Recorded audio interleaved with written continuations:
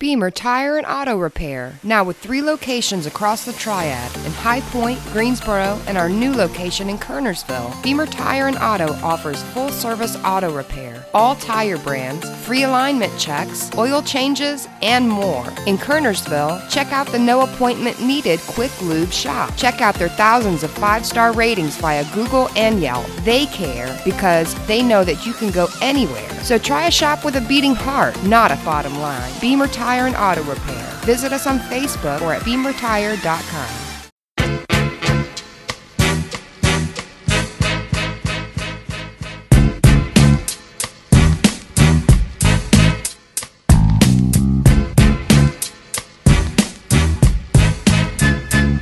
And welcome back to Franchise Players. Your host, Desmond Johnson, here in the house, just kind of observing everything going on up and down Tobacco Road. With it being a Thursday episode, we'll get to Around Tobacco Road here shortly, where we give you the latest news and sports from the ACC Big Four, as well as other colleges here along Tobacco Road, such as High Point, UNCG, North Carolina A&T, and much, much more. Before we get to that, however, very pleased to have on the line a first-time guest here at Franchise Players. She is a prominent podcast host and sports writer here in North Carolina, Kiera Luck, joining the Franchise Players. What's going on, Kiera? How are you? I'm doing good, Desmond. How are you? Pretty good. Kind of nervous. Right. Most of the people that listen to me on whatever platform it is, they know that I'm a diehard Carolina fan, and we're kind of at this point now in the off season where I don't know what to think about things that I'm hearing and coming out. And I decided I wanted to get a true Carolina insider on before the week was over. So I reached out to you to see if you were available, and you were. Of course, the biggest news now this week, Day'Ron Sharpe declaring for the NBA draft on Wednesday after fellow freshman big man Walker Kessler announced he's entering the transfer portal. Fans are, afraid there's a quote unquote mutiny going on in Chapel Hill.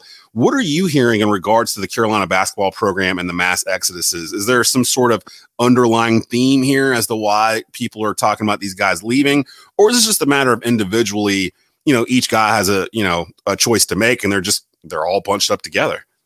Yeah, I actually said this on the podcast today with David Noel, whom I have a podcast with called The Play and the Fan. I think it's just, this year was trial and error for everybody. If this was ever a time for a player to decide, I'm not happy, I really have the opportunity to just get this year back at a totally different school in a different space where I'm happy, then this was the year to do it. And I think what fans really have to do at this moment is to just breathe. I'm a Carolina fan too. And it is kind of difficult to see, people leaving such a prominent program, a program that for years has been at, the top tier of everything. And it's hard to even think that there's some challenges going on within the program, but you just have to trust the process and trust that, kids who are leaving, that this is the best situation for both parties, and that Coach Williams is always going to do right by these kids, whether they, stay or go. So we just have to, relax a little bit and just let things play out before we draw any conclusions. Follow Kiera on Twitter at Kiera_Luck. So let me walk you through my mentality from Monday till now. So Monday, Walker declares he's going into the transfer portal. My immediate thought at the time was, he must have some sort of insider information that two of these 3 big men are staying, which would put him on the bench still. And he wants to play. He was rated higher than Day'Ron was. He committed late, like almost a year after Day'Ron had already committed to Carolina. And I have to assume that when he committed, he thought there was a possibility that Bacot was going to be leaving last year. So that kind of stuff I could see, and then Kessler, of course, he visited us to campus, falls in love with it. And so the story goes, that's, how he ended up at Carolina. Then Wednesday happens and Day'Ron declares. So then my mentality shifted from, he must think he's going to be coming off the bench, to this story that's floating around that the Carolina coaching staff sold Walker on being a stretch 4. I don't know how much I believe that, because I've watched Carolina basketball for my entire life. The only time I can ever remember them really, really having a stretch 4 in their offense is here recently with Luke May. And that was because he was 6'8". Like, if they can run 2 big men like they want to, they're going to run 2 big men. They're not really a stretch 4 offense. So What are your thoughts on that? How truthful is that statement that Carolina actually pitched to Walker Kessler that he would become a stretch four in the system that doesn't really have a stretch four in it? I don't, because to my knowledge, and I'm pretty close with a lot of the players, former players. And one thing they've always said to me is that the one thing Coach Williams does whenever he's on recruiting trail, he doesn't promise you anything.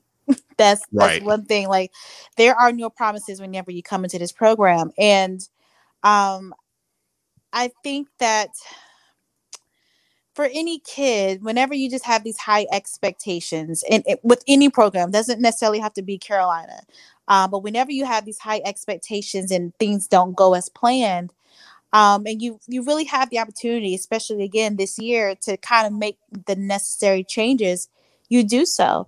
And I don't want anyone to think that, how do I say it? I just don't want anyone to think that this was any one particular fault that caused, Walker Kessler to leave.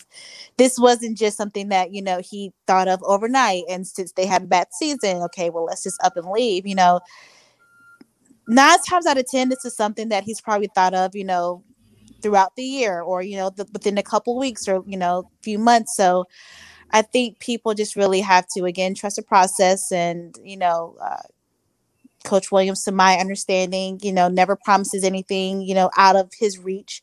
You come into practice, you do what you're supposed to do, and you're rewarded with playing time. He said that throughout the season. Mm-hmm. My playing time is determined on what you do in practice and how that translates on the court. So I think that maybe, just expectations just weren't met, and that's okay. It's okay. We move on and we grow from it. Right. Exactly. And I always thought it was funny because the narrative for ABCers out there for the past, I don't know, 5 or 6 years, maybe, well, really since the one and done era began, was that Roy couldn't recruit. That, mm-hmm. that the recruiting had passed him by, and that, maybe he needed to change his game up. He gets a class that's a top 3 class that comes in here, where over half the rotation is freshmen. Right. And now I'm seeing like ABCers and some Carolina fans really going into it like, oh, well, Roy should have known better to recruit so many good players. You know what I mean? Like, it's like, come on, what are you doing? Like, you can't have it both ways. You can't say that he can't recruit good players and then turn around and say, well, he's got too many good players, right, and he should have known better to do, something different. One of those good players, Armando Bacot Sr. has made some eye-raising comments on Twitter over the past week, along with Caleb Love's dad as well. Armando himself just mentioned just a week or so ago, at the time, it was almost in passing. I think it was in a post-game presser where he basically said that, Roy knows how to get underneath his skin. He knows how to kind of push him. I think it was during one of those games where, Armando came out after halftime, guns blazing, and really showed what he could do. Mm-hmm. But he's always seemed to me the type that needs to be prodded, that he needs to be pushed to get to that point. He doesn't start off that way. At this point, with everything we know as of this taping, Bacot would be the de facto leader of the 2021-22 Tar Heels. He'd be a junior. He'd be the big man on campus, literally, if he stays. How much do you think it hurts the Tar Heels if Bacot leaves as well? And what would Roy's plan B actually be? I think it'll hurt a lot. And I say that only because experience, right? Because that's the one thing Coach Williams absolutely loves. If he could have anything in his entire world, all of his kids will stay 4 years and be that experienced team. They'll be that Wisconsin team that has the average of 22-year-old players, right? That's the one thing Coach Williams loves. Like, he loves experience. And to see Armando Bacot leave, I think would be incredibly hurtful. I don't want to say it would be detrimental to the program, but I do think, it would, make you, give a quick side eye, like, okay, what's going on to the point that Armando, doesn't want to stay. Mm-hmm. Now, the only way that I see Armando leaving, he would have to declare. I don't see Armando leaving and going to a completely different school to start completely over. Right. I think that would be probably a really big hit to his career. I think he stays and, works it out, get the kinks out, and, come next year, guns blazing. I'm glad you mentioned that, because that thought has been in my head really this entire week regarding Armando, because on one hand, he's a traditional back to the basket post player in today's college basketball. How many teams can you name before landing on Carolina that still plays through the big man? There's really only a handful. So at that point, it's like, okay, there's only a handful out there out of 300 plus schools. Everyone's playing outside in right now, the Steph Curry, Dame Lillard, James Harden type game. Carolina still plays the traditional, two big men play volleyball with the basketball type of ball. So it's like, where else would you go? Like, if you were going to transfer someplace, who's going to put you in a better situation to get drafted as that type of player? Literally, when you're seeing, the guy that just played beside you that just walked in the door 8 months ago, he's leaving for the draft. And the other guy that's in the transfer portal, he's probably going to get drafted in a year or two himself. And both of them came to Carolina first. So to me, it was always the same way. I agree with you that if Bacot decides to do something, he may be decided to go pro. And then you have to kind of look at all these decisions, not individually, but all together, because for Carolina fans, we expected Armando to leave last year. We thought it was a possibility he could go then. So why would we be shocked if he left this year after staying an extra year and getting better, like we said he should do? Like that, it's just the mentality. I think I'm mad at Carolina fans right now because I think a lot of I think Carolina fans are overreacting. We finally got to it. I think that's where it is. I had to talk it out. To realize who my anger should be directed towards. And it's us. I'm mad at us. I'm mad at the family because I think we're so worried of becoming Duke in terms of every year having to relearn the team as fans. Because that's something that I've dreaded for the longest. And Royce fought against it for the longest. And some of that was, induced by the NCAA investigation and everything else, where they couldn't get those guys to come. Now that all that's gone, they've won a title since then. The stink's off. Roy's starting to get those top 10 kids again, and they're leaving because that's what top 10 kids do after a year or two. Right. And I think Carolina fans have gotten so spoiled on the Roy approach of what he had to do under the investigation, which was basically bring in kids like Marcus Page, Bryce Johnson, JP Tikoto, like guys who were solid 4-star kids that weren't going to leave after 1 year. They were going to be there 2-3 years. And seeing the growth of Page and especially seeing the growth of Bryce Johnson. Bryce Johnson by senior year was a damn monster. Yes. And that was grown from being at Carolina for 4 years. So I think Carolina fans just seem to think that it's always going to be this way, but they always want to know why Roy can't get the Zion Williamson or the Cam Reddish or the Jahlil Okafor, like guys that they expected would come to Carolina, like why they can't get them. And now Roy's starting to do that. Like with Kessler had Duke on his final list. Yeah. They flipped him to Carolina. So like Roy's doing these things that they've asked for him to do. Yeah. And now they're mad because it's actually happening all at once. It's kind of crazy to me. I'm sorry. That's a little vent part. I just had to get that out. No. Because I mean, you said you're a Carolina fan. I mean, are you feeling these kind of feelings like watching from afar? Because I see you tweet out stuff and I can tell when you're tweeting some stuff that there's more you want to say, but you don't want to say it. And that's the good and bad part, just being mindful of certain things. Whenever, my sources tell me things, I always put my sources and the players above anything else. And whether that makes me a horrible, reporter, I'll take that because the trust that I've built is super important to me. And that's something that I never want to burn a bridge. And as a fan, you also, want to be mindful of the program, because I grew up loving this team. I grew up being a Jordan fan and having the Jordan, Chicago Bulls coded and learning his history and being proud that he's from North Carolina and seeing, Antoine Jameson just causing uproar whenever he comes into the Dean Center and Vince Carter. Like you see how much these players love Carolina and the pride that they have when they talk about it. And so as a fan, it's incredibly difficult to see, players just kind of not join in that legacy because you're thinking, we have Vince Carter, we have Michael Jordan. Why wouldn't you want to be a part of this? I am a Tar Heel nation. Like, what is it about us that you don't like? Like, we're the best. And it's something that David Noel said today on the podcast that really stood out to me. As Carolina fans, our baseline is championships. Right. Like there is no, let's just get to the Sweet 16. Let's just make the tournament. No, it's championship or bust every single year. And, it is difficult to kind of go through these rough years and figuring everything out and, seeing Roy adjust his 18 years here. We've seen kind of the steadiness of Coach Williams and to kind of see a rise of him, growing through adversity. At 70 years old, he's having to change so much about himself and adapt to kids, who can just up and leave. There is no more, let's go through adversity. You hear about Joel Berry, who thought about leaving. Danny Green thought about leaving. Jawad Williams thought about leaving. Brandon Robinson thought about leaving. I mean, it's not far-fetched that these Carolina players wanted to leave because it is tough.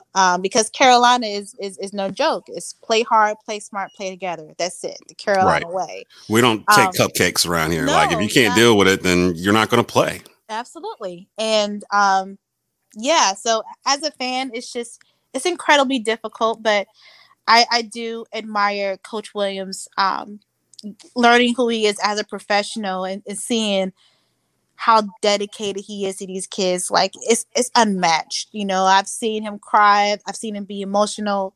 You see the wear on his face whenever his team loses, when he doesn't have the answers. You see on his face how frustrated he is and how much blame he takes and how much he eats it.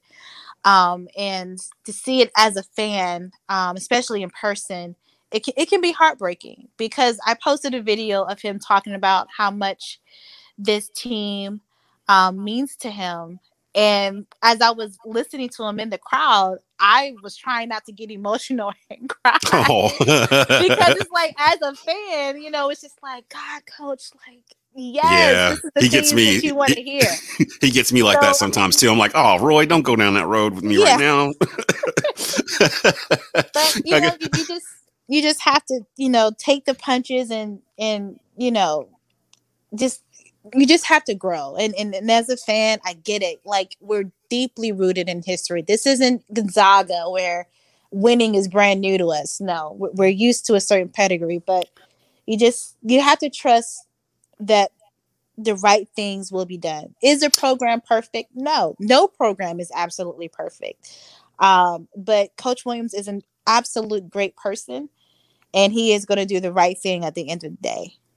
On the line with us, Carolina Insider, podcast host, sports writer, Kiera Luck, joining the franchise players. Caleb Love really never got comfortable trying to learn the point guard position for North Carolina.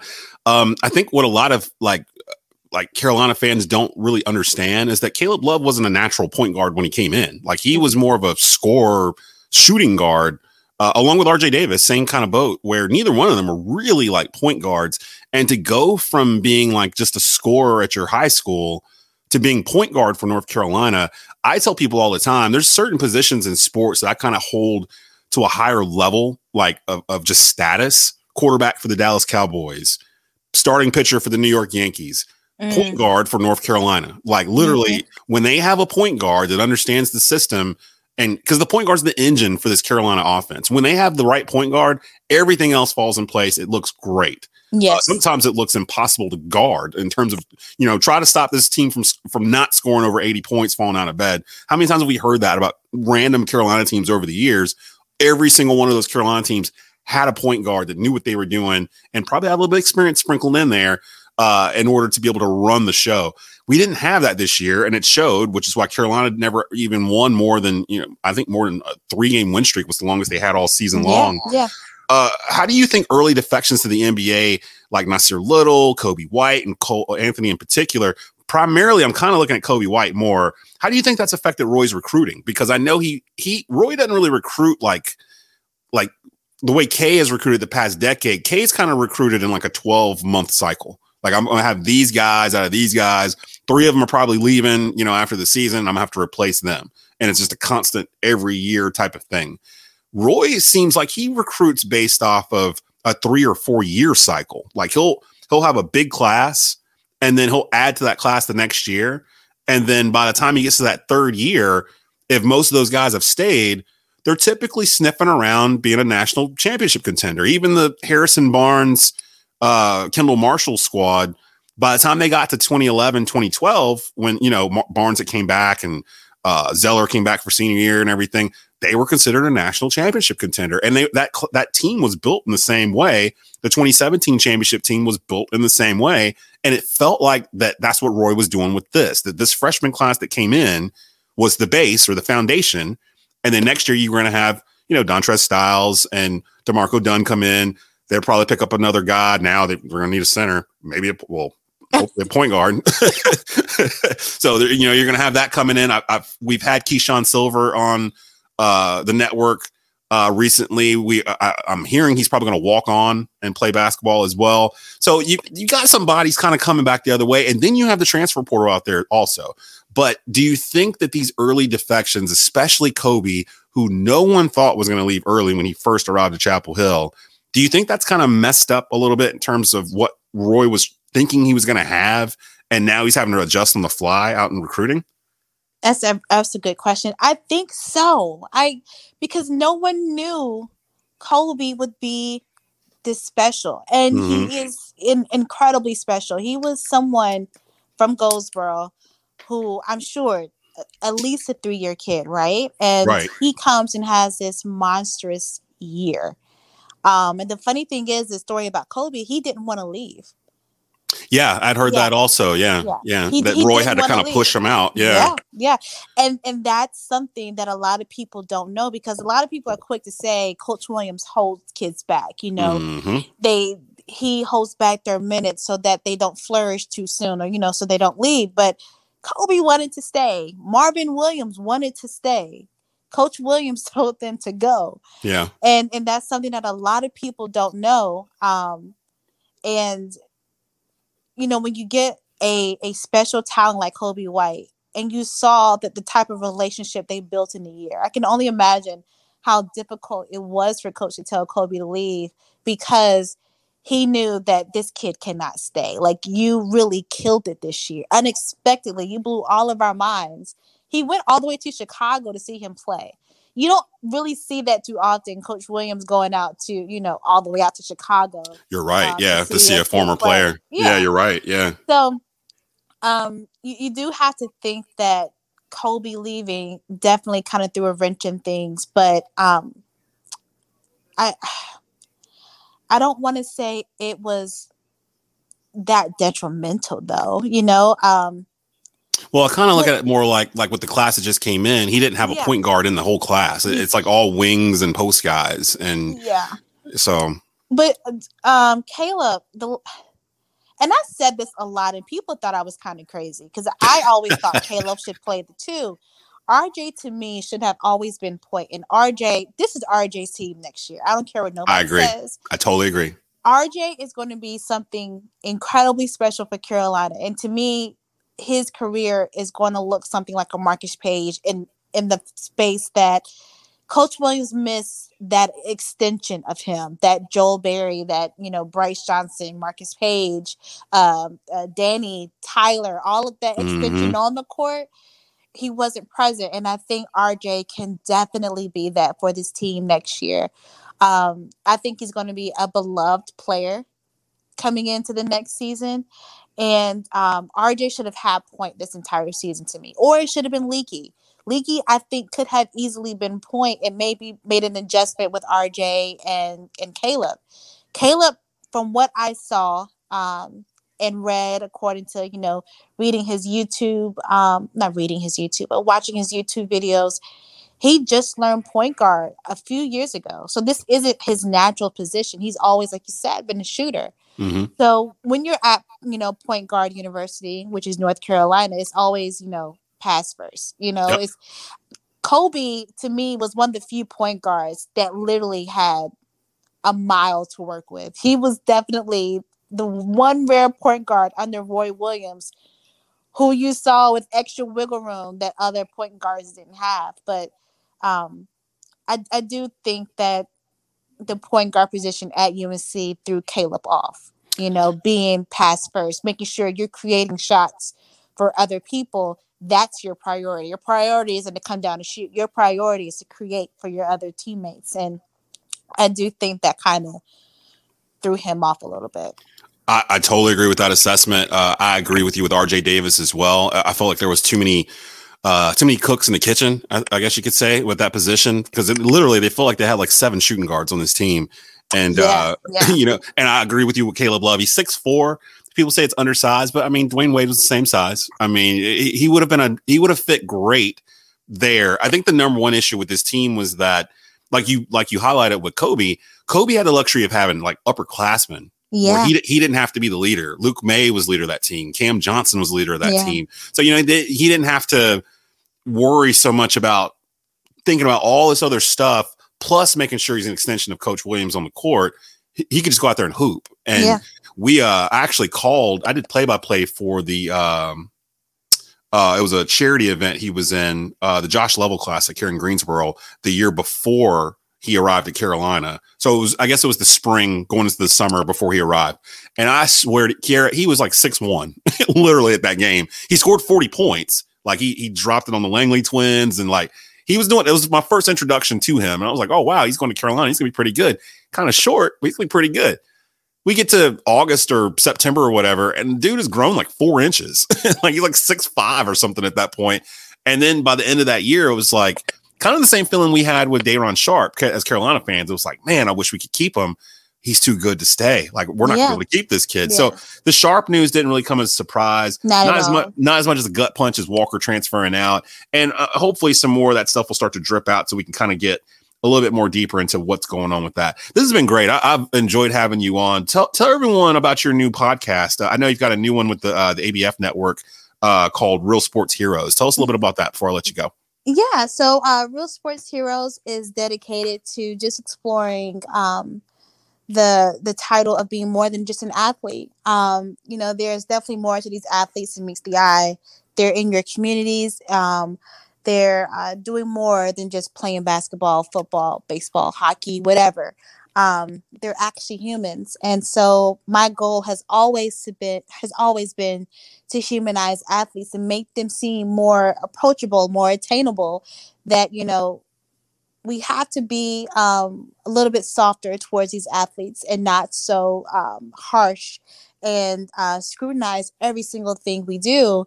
And I'm honored to be in a space with ABF Creative and telling these stories and helping, you know, fans understand that athletes are humans too. And these are things that they go through, and these are the things that they're trying to do. And this is why they use their platforms for certain things. And one of the important things that I definitely want to highlight on Real Sports Heroes, especially race and politics, in destroying the notion that athletes can't have a mind in those spaces, and understanding that with these platforms, they absolutely need to be heard and they need to be voiced, and we need to listen.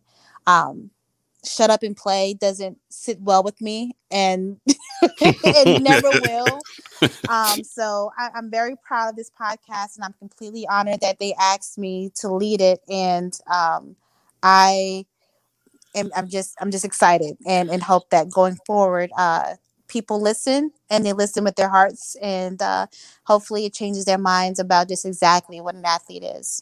Well, you definitely gained a subscriber in me. I'll definitely make sure to subscribe there.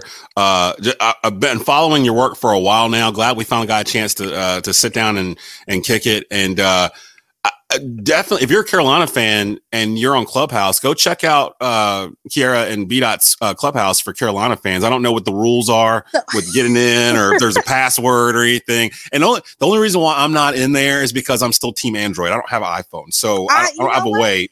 I told Brian. So it's, for those who don't know, it's called Heels House, and it is a safe space that Brian and I created for Carolina fans to cheer and grieve. But I told him, I was like, bro, we need to really like get on Locker Room. Yeah. Because Locker Room is a space for everybody. You don't necessarily need an invite, and it's more inclusive. So we definitely more so. I'm looking into transferring it out of Clubhouse and into Locker Room, so that way everyone can join. Because I really feel like we're missing so much There's more. a whole half of the audience, that y'all can't get to. And I be hearing all this fun y'all are having in there and everything, and I feel like I'm standing outside on the sidewalk like, oh, man, I can't get in. So we've had Brendan Haywood's been in there, Jawad Williams, Shamad Williams, Nasir Little, Kenny Williams, and Brandon Robinson. It's literally their group also. They're staples in the group. Of course, David Noel III. We've had some Dukies come in there. Nolan Smith has been in there. Nolan actually came in the night that it was announced that Duke was out of the ACC tournament and kind of gave us some backstory. Yeah, that's awesome. Who else has been in there?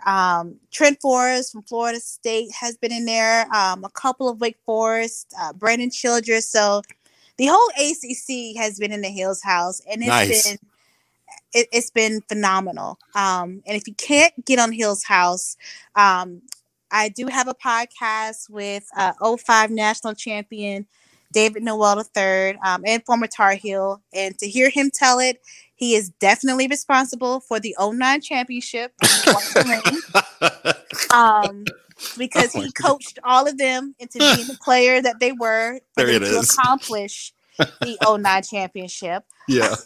So any Tar Heel fan, definitely listen to that podcast. David is he's very blunt, he's honest, and he holds no bars when it comes to Carolina and the things that need to change, the things that he loves, and just ACC basketball period. So yeah. So okay, so when you move that that group out into the locker room, definitely message me, hit me up, let me know, and I'll be there with my Willy Wonka golden ticket and everything, and try to come in there and help out. I'm telling you, I see it all the time. I'm like, oh man, they're in there having fun, and I can't do anything about it. But we're gonna end it there. Lots of good stuff here from Kiera Luck. Follow her on Twitter. Like, she's a busy person. Definitely follow her if you're a Carolina Tar Heel fan at Kiera_Luck right there. Kiera, appreciate you coming on the Franchise Players.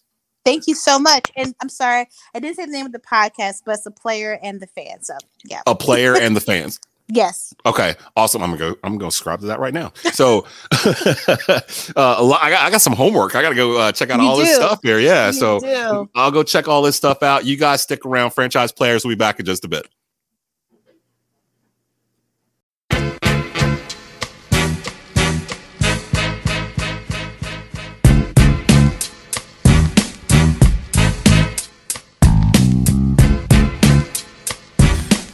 Welcome back to Franchise Players. I'm your host, Desmond Johnson. Believe in Panthers podcast, the podcast I typically host with Tyrone Poole in season. Back with some mini episodes here starting this week. And actually for this very first episode that we'll have for the 2021 season, Eric Summers on the line with me here, Cat Scratch Reader editor. You can find their work over at catscratchreader.com. If you're a Panthers fan, definitely bookmark it and check them out. Eric, what's going on this morning? Everything's good. How you doing, Desmond? Pretty good, man. Pretty busy, as have our Panthers been as well. They've been super busy over the past week or so, bolstering that defensive squad via free agency.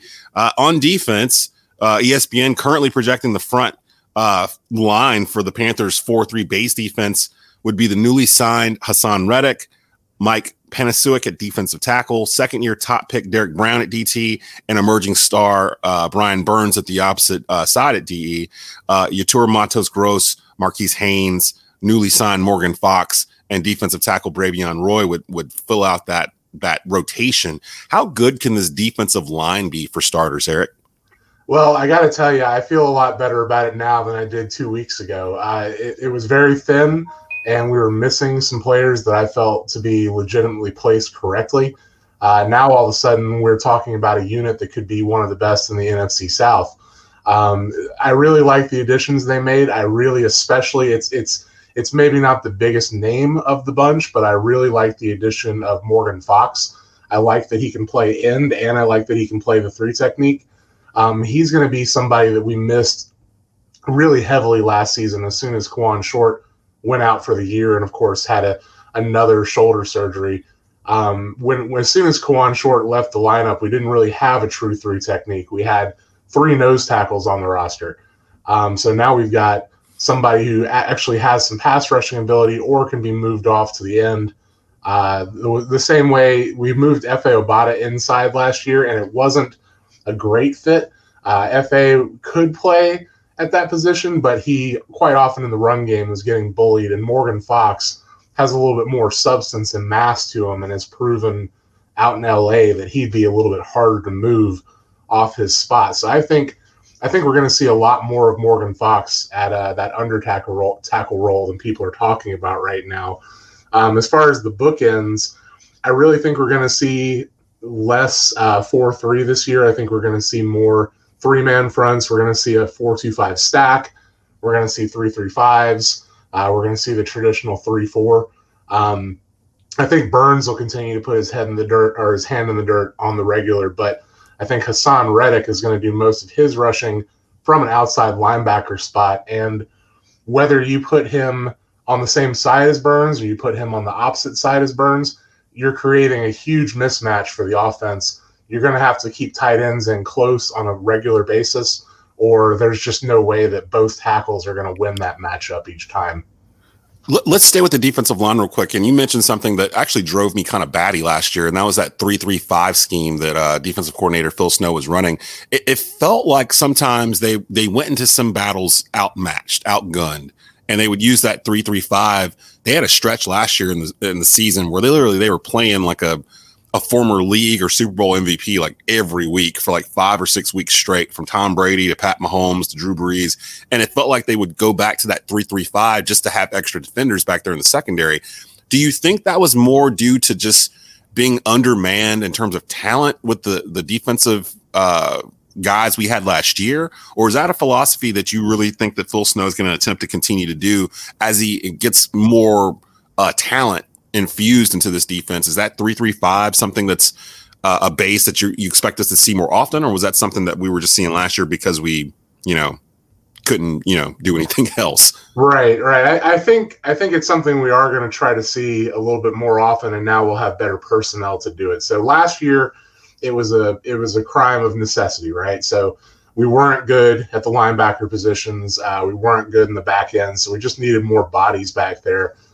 They put a lot of emphasis on stopping the big play, and the result, of course, was giving up a lot of 8 to 10 yard regular plays, which of course isn't great either. But they did succeed in not giving up the big play quite so often. I think this year, especially with the addition of Perriman at middle linebacker, we finally have 3 linebackers that I would say work well in a 3-3-5. Although I think Perriman will spend most of his time on the field on rundowns. He's still pretty good in coverage. He's definitely better than Tahir Whitehead in every shape or form. But I think we now have a little bit better personnel to look at for the 3-3-5. I still would prefer most schemes to have us a little bit more front heavy, like a 3-4 base. I think as often as we can get to the quarterback, we shouldn't divest what are still our strongest positions, which is Brian Burns and Hassan Reddick. Both of those guys should be in a position to rush the quarterback on passing downs. It doesn't matter what you think they're going to try to do or what the situation is. Both of them, neither should be dropping back. Both should be going after the quarterback every single time. Let's stay right there with Hassan Reddick, who was probably the biggest splash that the Panthers made in free agency last week, a defensive end to complement Burns on the opposite side. I saw a Twitter video from a good friend of Tobacco Road, John Ellis, that you guys had on that article that you were writing about the additions, where he literally had like a play for Burns and a play for Reddick, like side by side. They look like mirror opposites. Oh, well, not mirror opposites, like mirror images of each other in terms of how they were rushing the quarterback and getting there pretty breakneck speed. Do they have the potential in your mind to be a top duo of defensive ends, in terms of sacking the quarterback, not just in the NFC South, but across the league? Something that we really haven't had in Carolina since, I don't know, maybe Charles Johnson and Greg Hardy. Hardy and Johnson, yeah. Yeah. It's been, and that was going on like 5 years ago. So, I mean, it's been a while since we've had talent at both sides of defensive end. Although when you really look back over the history of the Panthers, it feels like that's kind of always been a philosophy to have 2 guys that can get to you from off the edge. So let's talk about the potential of the Reddick and Burns pairing together. How much will having Reddick on one side help Burns on the other? Because he was starting to see a lot of double teams towards the end of the year. Well, it's going to make it so that teams are going to be less able to spread the field against us. I think you're going to have to see, if Reddick is getting to the quarterback early and often next season, you're going to see a lot of teams play 2 tight ends against us most of the time, which of course is going to limit their ability to go deep. I think it's going to. So the great thing about Reddick, and of course the great thing about Burns, is they're 2 of the fastest players to get to quote unquote the spot every single time that they rush the quarterback. Whether that means they actually put a hit on the quarterback or they just get an arm out and influence the quarterback's, influence what the quarterback wants to do in the pocket. We would call that stat of pressure usually. It's a really good way to get inside a quarterback's head. Doesn't matter who they are, doesn't matter how long they've been in the league. If you feel that a guy is always around you all the time, it's going to affect your perception of when you can throw the football and who's open. And it's going to lead to mistakes, as it did last year, and I think as it will even more this year when you've got 2 guys that are just as fast getting to the spot. I still think that Reddick will be in the best situation if we're trying to not put him on a defensive tackle, or not a defensive tackle, an offensive tackle. And it was proven the reason he had less sacks in his earlier years in Arizona is they were making him line up as a traditional DE more often, and he was matched up against tackles. He had a lot more success when he was split out wide and had to face tight ends as opposed to tackles. And that's what we saw against the Giants last year when he basically I'm sure Daniel Jones is still up at night thinking about what Hassan Reddick did to him. 5 sacks, 4 fumbles. I mean, just a ridiculous game. But it's very exciting. I think it's going to be very tough to stop no matter who the offense is. You're just asking a lot of your tackles and your tight ends, and they're just simply not going to win as often as you'd want them to. Eric Summers joining us here. Follow him on Twitter at Tater596, Cat Scratch Reader, Editor in Chief. How would you rate the overall additions to the defense for new general manager Scott Fitterer coming over from Seattle? It feels like all the deals that they signed were extremely team-friendly cap deals, like short deals, no long-term commitments, 1 year, 2 year type deals. What does that tell you regarding the front office philosophy of these current Carolina Panthers? Well, it tells me that they're looking a little bit toward the future from a salary cap perspective. They don't want to get tied into anything. They're not sure how competitive they'll be next year. It's all going to depend on their ability to get a quarterback or not. So I think that says to me that they want to keep their options open beyond 2021 and start looking more so toward 2022. There's a chance that the team could be exceptionally good next year. It really depends on what we can acquire at quarterback and how quickly they can acclimate. But I think it says to me mostly that they're going to see if they can find people that fit. They're going to see if they can move people around a little bit more often and see if they latch on fast. And they're going to give guys who maybe don't love their market value as far as getting a long-term deal right now. And Reddick is a perfect example of this. They'll be able to bring them in on a contract that doesn't necessarily pay them what their talent is worth, but it gives them a chance to prove themselves. And if they prove themselves, then Carolina will get that first crack at giving them that long-term deal as the team that they're already on, versus them walking. If they get too expensive, then they walk away in free agency and they don't leave us with all that dead money. So I think it speaks to a difference in philosophy versus what Hurney did, which was more long-term guaranteed money, which can work, but often in the NFL doesn't. Usually a guy is going to have a bad injury at some point or his production is going to fall off, and you have that long-term deal with them, so you end up with a ton of dead money when you have to release them in favor of a better player. So far, I really like what the philosophy I've seen from Fitterer is. And I don't think anybody has any really arguments about the defensive signings. I know some people have some arguments against the offensive linemen we signed. I disagree with most of those arguments. I think both of them were good signings. But overall, been very impressed with what Fitterer has done so far. And I think you have to be pretty happy with his job to this point. Let's move a level back into the linebacking core here. Talking Panthers defensive changes here with Eric Summers from Cat Scratch Reader. ESPN and a lot of other outlets still have Jeremy Chinn listed as a starting weak side linebacker for the Panthers. Do you expect, being a Panthers insider, do you expect Chinn to settle in at linebacker or safety eventually for the Panthers? Well, I don't think there's any reason to necessarily put a label on him. I think we're going to change it up based on what we want to do. I think we're going to have him play a rover role, I would say. I think his primary position might very well be safety now, but I think he's going to be out there. Doesn't matter what the scheme is or what the alignment's going to be. He's going to be out there, and it may be either as a safety or a linebacker or as just that guy, which is what the rover role is. You're essentially trusting a guy who's hyper athletic and has good instincts like he does to pick his spot on the field where he thinks he'll make the best impact, and just to go with it. And I think giving him that sort of flexibility is going to result in even more playmaking from him. Obviously, he had an amazing rookie season. You got to think he's only going to get better. Obviously, he's in the Panthers' long-term plans, and he's making a pretty strong impact on the league as a whole. So I think we'll end up listing him as a safety. I think most often, especially since we let go of Trey Boston, he will be lining up high. But I would not be surprised on certain alignments to see him walk up a little closer to the line of scrimmage. I think we'll see a lot of safety blitzes.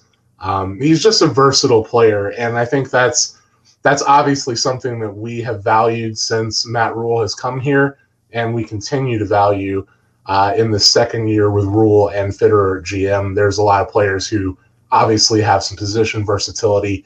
That's going to allow us to make less substitutions, and it's going to make it harder on the offense to plan for what these guys are going to do.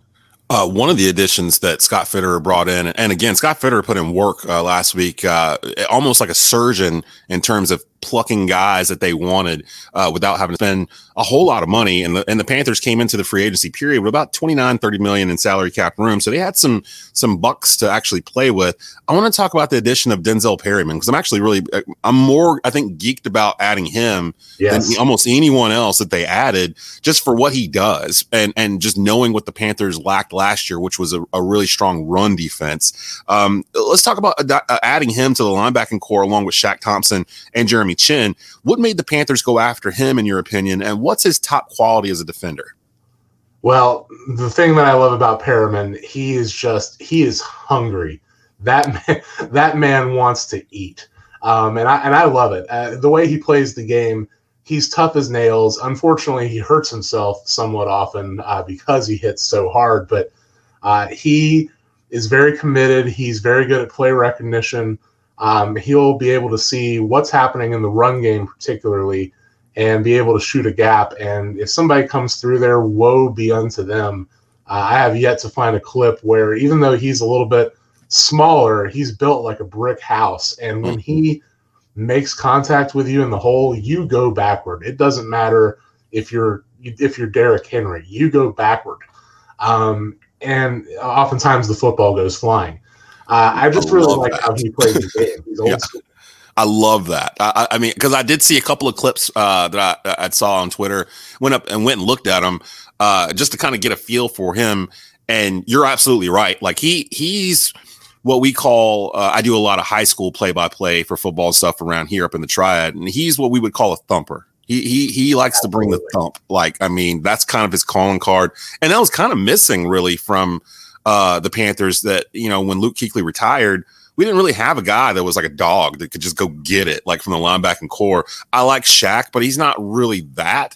And Jeremy Chinn, I think, is going to be better suited at safety overall in the end. I think eventually he's going to get put back there to kind of save the wear and tear on his body. And to piggyback on what you were saying about Chinn, I've kind of compared him a little bit to a smaller size Cam Chancellor in terms of he kind of that he roams. He there's really not a position he plays. It's really kind of a freestyling kind of slash linebacker safety type role where he can stay on the field, third down, fourth down, and still contribute. at a high level. So I like what they're doing. It feels like they're building around what they did last year in the draft and building around those pieces and the pieces they already had there with Brian Burns and whatnot. Back to this mock that we talked about before, Mel Kiper currently has the Panthers trading with Miami for the 3rd overall pick, the draft quarterback Justin Fields from Ohio State. Now, Eric, I was really high on Justin Fields after that Clemson-Ohio State semifinal. I was like, wow, this dude is probably playing with busted ribs and is destroying Clemson's defense right now. But then for some reason, like the next time I saw him against Alabama, I don't know, my mentality shifted on him or something. And it was really not even his fault. Like literally Ohio State, they played their national championship game against Clemson. Like they wanted Clemson since they lost to Clemson the year prior in the national semifinal. So they built it up to, everything was for that game. And you could tell when they played Alabama. So they didn't play a very good game. It feels like Fields has been all over the place in terms of the draft mocks. And I feel like out of all the quarterbacks, out of these 4 or 5 that they're talking about, Fields feels like the one that may drop, like Aaron Rodgers style, like meteorically, like out of the top 10 potentially. Between Fields or North Dakota State's Trey Lance, who the Panthers sent a lot of people to his pro day a week or so ago, which would you rather see in a Panther uniform as the Panthers starting quarterback of the future, and why? This is an easy answer for me. It would be Justin Fields. I would much rather see Fields in a Panthers uniform. I feel that he is more prepared for the speed of the professional game than Lance is. And I'm going to be honest, I've seen far too many quarterbacks that come from the lower divisions of football that simply aren't what they appear as soon as they get put into an NFL atmosphere.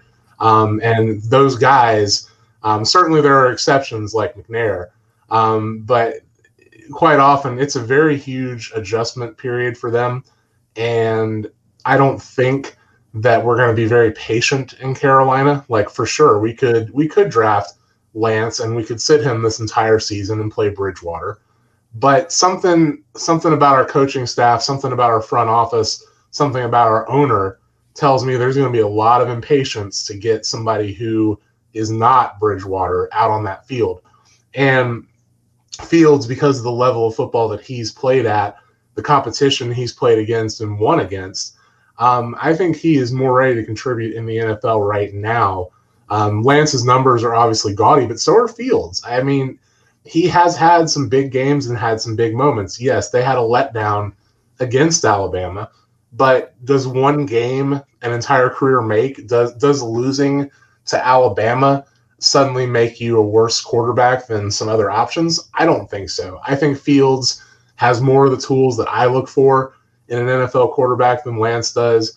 And he has proven it against competition that is as close to NFL level as you can get. Sorry, that's my phone. It's okay. He has proven it at a level as close to the NFL as you can get versus somebody like Trey Lance. So I'd much rather see Justin Fields in a Panthers uniform. It's crazy too, because, since he transferred to Ohio State, Justin Fields is like 34-2 or something crazy like that in those 2 years. And those 2 losses were to Alabama and Clemson. So it's like, yeah. I mean, what are we nitpicking here? Like when it comes to Justin Fields, I'm kind of with you, although I have opened my mind to the idea of staying at 8, drafting Trey Lance at 8 if he's still sitting there and having him sit a year, or start the year sitting behind Teddy Bridgewater. Maybe I should put it that way, so he can kind of learn the Brady offense and, where to go and that kind of thing, and then ease him in. Although the very same scenario could apply to Justin Fields. I just don't know if I want to trade up for any of these quarterbacks in this draft. Like I'm almost okay with staying at 8 and just seeing what falls to us. Cause I just don't think 4 quarterbacks are going to go in the first 4 picks. It just doesn't sound like something that would happen, Right. It doesn't sound like something. It's never happened in the history of the NFL draft that I know of, at least. And I don't think it's going to happen now. It sounds good because all the talk of the offseason has been about quarterbacks. And that's usually how the draft works, right? I mean, we're all focusing on the next great franchise quarterbacks, so to speak. It's usually how it goes every year. But there are plenty of people that with top 10 grades that could easily find their way into those earlier picks. I think anybody in the league would be extremely happy to draft Sewell, the offensive tackle, with one of those early picks. And then you've got Pitts from Florida, who's probably going to be the next great tight end in the NFL. That'd be much earlier than a tight end usually goes in the draft, but he is an extremely talented individual, and tight end, definitely a position that the Panthers could use help at. I see both philosophies. I am usually not a fan of trading up. However, I think there's a good chance that next year, that even if we have Bridgewater at quarterback, we're probably going to have an even better record than we had this year, almost certainly. So we're going to be in less of a position to get a quarterback next year, even though we probably would still have a need. So as much as I hate the thought of giving up a lot and trading up 5 picks to get a quarterback, I feel like this might be our best chance for a while. I think we're building a strong team for the future here. And when you look at our success in the draft last year and you look at guys who have made an impact in year one, and you've got to think, well, they're only going to get better, and we've got them locked into rookie deals for another 3 or 4 years. Our window is going to start opening very soon, which to me says we need to get that quarterback, and we need to think about making ourselves competitive as soon as possible. It's a tough decision. I don't envy anybody in the room who has to make that final call. I think as a fan and as an analyst, I will understand either way we decide to go.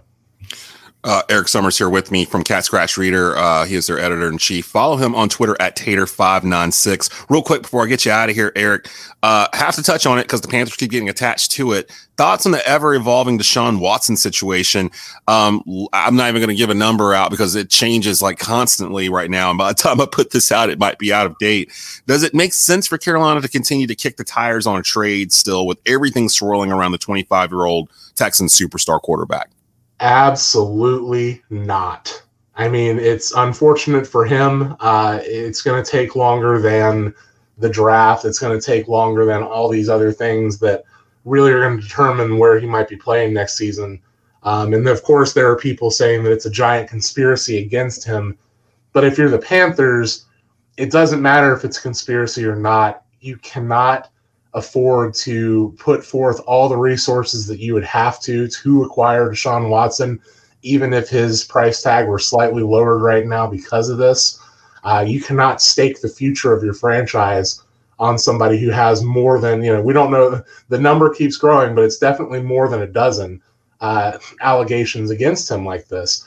And it's even more, and this is not something people are really talking about, but it should be. Our prior owner had to step out of the organization and sell the team because of sexual misconduct.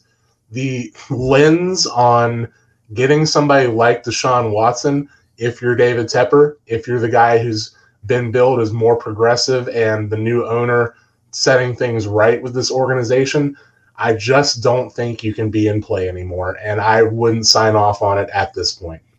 It's kind of wild when you think that, just a month ago, that none of this was there, and now we're here, and it's like, nothing's been proven or confirmed or anything like that, but the stink of it is just going to be there for maybe the rest of his career. So yeah, it just seems kind of counterproductive at this point for the Panthers to continue to even be involved with anything with it. But stranger things have happened, so we'll keep following that as the story goes along.